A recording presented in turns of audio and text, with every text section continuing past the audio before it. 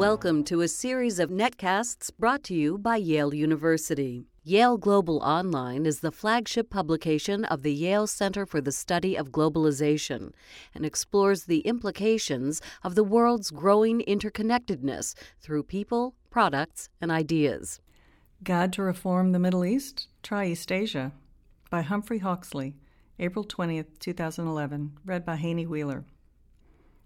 4 months after the Arab uprisings began, Tunisia and Egypt are struggling to build new institutions acceptable to their impatient citizens. Libya has embroiled Western democracies in conflict, and other nations, such as Syria and Yemen, are resisting wide-ranging reform. Following the inconclusive wars in Iraq and Afghanistan, it's important that change in the Middle East and North Africa, MENA, is handled in an effective way. The MENA rebellions offer an opportunity to re-examine what exactly is needed to create strong democracy and good governance. In 2005, 2 years after the Iraq invasion, then U.S. Secretary of State Condoleezza Rice gave a speech in Cairo that suggested a reversal in a long-held U.S. policy of backing dictatorships. Quote, "For 60 years, my country, the USA, pursued stability at the expense of democracy, and we achieved neither. Now we are taking a different course. We are supporting the democratic aspirations of all people," end quote. 6 years on, as MENA unglues, there's little evidence of substantive attempts at reform other than the already established violent regime changes in Iraq and Afghanistan. Even now, despite America's deep strategic interest, no details have been laid out as to how peacefully change should be achieved in MENA. This patchy record is a far cry from the successful emergence of democracy under U.S. protection in East Asia, where Japan, Taiwan, and South Korea have transformed from war-ruined countries to advanced industrialized democracies. The Philippines, Indonesia, and others gradually and assuredly tread in a similar direction. America's success in East Asia lay in the need to counter the expansion of communism following failure in Vietnam. It should now take note of the uncertain outcomes in Afghanistan and Iraq to draw up fresh policy to counter violent Islamic extremism in MENA with the same patience and concentration that it offered to East Asia. East Asia's dictatorships were not shifted overnight. They were unpleasant regimes, and some remain. The region blends emerging democracy with waning authoritarianism. It shares a prioritized common ground of wealth creation, designing institutions to encourage trade and raise standards of living. Its experience is raw and ongoing, and the lesson it gives us is that building democracy takes decades, not months, but it can succeed. The East Asian experience would counter, for example, long-held views shared by many in Washington and Cairo that the policies of the Egypt's Muslim Brotherhood are too polarizing for the democratic process. Muslim Indonesia has dealt with its Islamic extremists, not by suppression, but by inviting them inside the electoral tent. The most organized group, Islamic Partai Keadilan Sejahtera, or PKS, with links to Egypt's Muslim Brotherhood, was encouraged to take part in elections. In turn, its leaders convinced followers that there was no contradiction between their religion and democracy, and that the electoral process could pave the way for an Islamic government. PKS holds about 10% of the seats in the 560-member parliament, and from Washington, Indonesia is viewed as a new democracy that has won its war on terror. Egypt, Tunisia, Yemen, and others could learn much from Indonesia on the need to separate the military from business and politics. The Indonesian military's automatic right to hold 20% of the legislative seats ended in 2004. Its political influence remains, but is weakening. In the same way, the military's commercial interests that made it largely self-financing were scheduled for divestment by 2009. That did not happen, and the military reportedly still runs multi-billion-dollar projects, including oil and gas, forestry, and mining.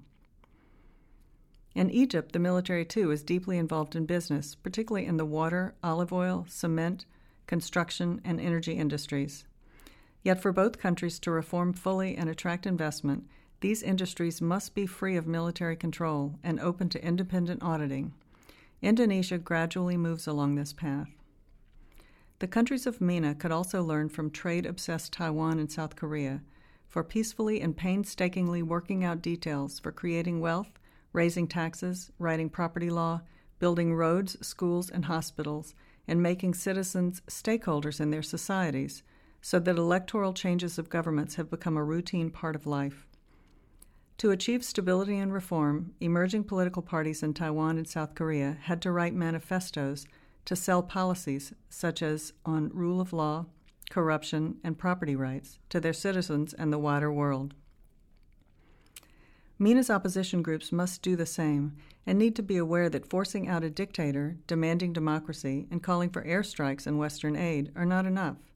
They must plan beyond taking power to good governance, mapping out the minutiae of school curricula, tax rates, and health care. Publishing manifestos would do the vital job of intellectually testing detail.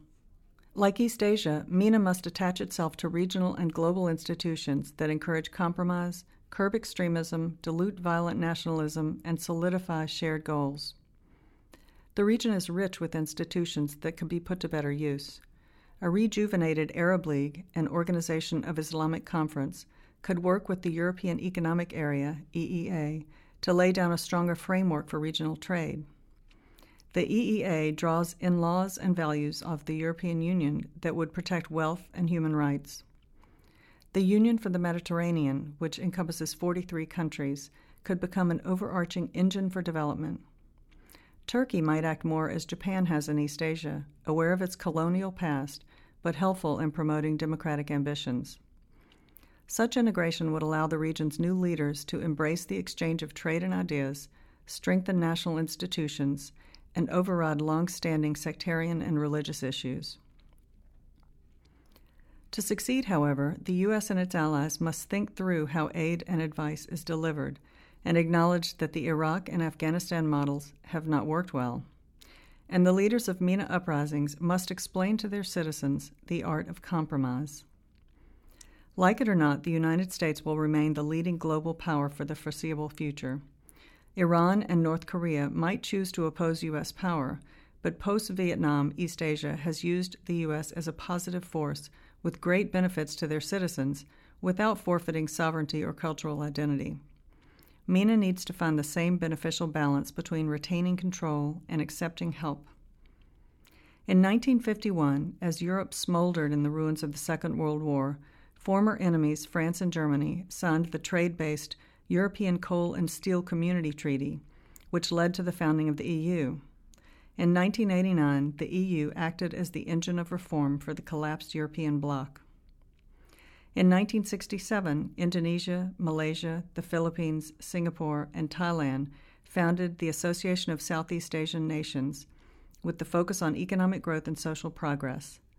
ASEAN is now a cohesive institution that creates wealth and prevents conflict, and includes former enemies such as Vietnam and Cambodia as members.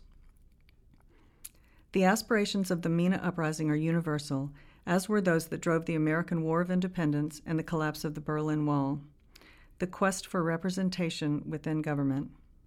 As East Asia endured dreadful wars in the 1970s, many claimed that Asian societies were not suited for democracy.